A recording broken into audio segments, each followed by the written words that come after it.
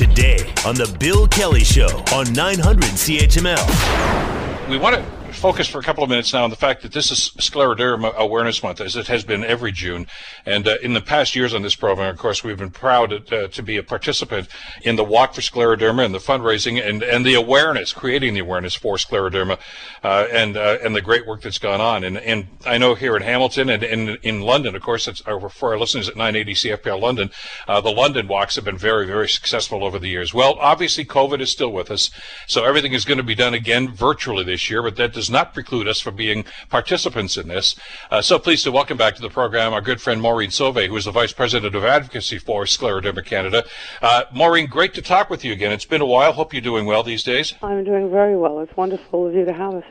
Well, let's talk a little bit about the different approach that we're taking now, which I guess is really a variation of what we did last year because of the lockdowns and the COVID and everything. But the walk is going to be virtual this year, but let's face it, it's probably more important than ever, isn't it, Maureen? Oh, it absolutely is. I mean, the needs of any of the patient communities, people who have immune system disorders through COVID, those needs certainly didn't go away. If anything, they were exacerbated.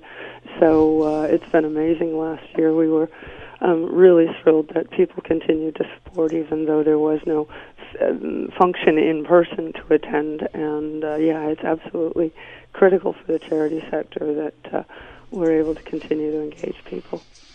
How's the uptake on this? I mean, the organizations themselves are very dedicated volunteers and others that have been involved in this. How are they responding to this? Absolutely very well. Like I said, we've been very pleased last year to have so many people participate and contribute, and we're certainly hoping to build off of that this year. People have been amazing. We've got certainly our executive director sort of leads the charge with unique ways to participate in these events. And last year he decided that he was going to walk 500 miles, and like the Pretenders song, walked another 500. So and this year he's doing 50 activities in 50 days to raise $50,000. So seeing John using on Instagram with a hula hoop or a pogo stick is certainly engaging, and we're certainly finding people engaging with us. Yeah, John keeps me copied on just about all of these things too. He's a guy that does not slow down at all, does he? But that's typical of your volunteers, though, isn't it? He is so critical to us. Yes, he's the ever-ready bunny, I'm afraid. There's so much participation in this, and part of this, of course, is education. And we've talked about that with some of the commercials that I've done here about scleroderma, which basically translate into hard skin. And people, I'm hoping, will Google this and YouTube this and get some ideas to exactly what we're dealing with here. But what's always amazed me is the participation we've got from the communities as well. I mean, the volunteers are just remarkable, of course.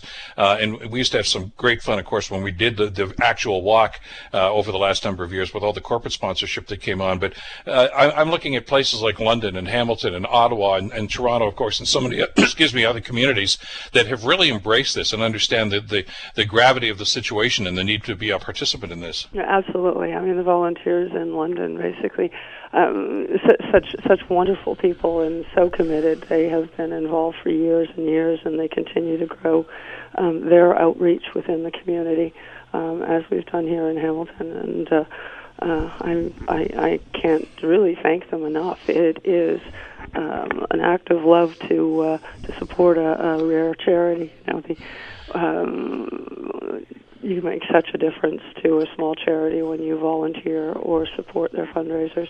It's awfully hard, of course, to get dollars for research in any one of these situations. And as you say, when you're dealing with a disease like this, a lot of folks may not be aware of it's that much more difficult. You've had some great support from local politicians over the years, too, that have been sensational. But you've always, when we've done the walk, you've always brought us up to speed on some of the new developments that have happened, where those research dollars are going. And there's been some very positive news over the last couple of years. Are we still on that trajectory? Absolutely, we are. There was a little bit of a stall out with some of the clinical trials during the pandemic because of fear of asking patients to attend in-person visits more frequently, which is what happens when you're involved in a clinical trial. So some of the trials that were due to start got postponed, but that's a little bit of a problem for us. But the improvements in the treatments for lung fibrosis, certainly that trajectory continues to look positive. So there are a couple of drugs now within just the last couple of years that help to delay the clinical worsening of lung fibrosis. And we're looking forward to sort of the next generation of those drugs being able to do more, certainly. And those are the drugs that are still in clinical trials. But the good news is there's lots in clinical trials. And if we rewind 15 years, there was next to nothing in clinical trials for scleroderma or for fibrosis. We should shoot people over to the webpage because to get them to participate. And they can do it today, as a matter of fact. They don't have to wait till the actual walk, because this is on right now until the end of June. And how can they get involved in this? Go to the webpage. Is it Scleroderma Canada? Scleroderma Canada. We thought we'd make it easier for people this year. Scleroderma is a hard word to say. So we've always said it's a hard word, harder disease. So we've used that to create a new access point.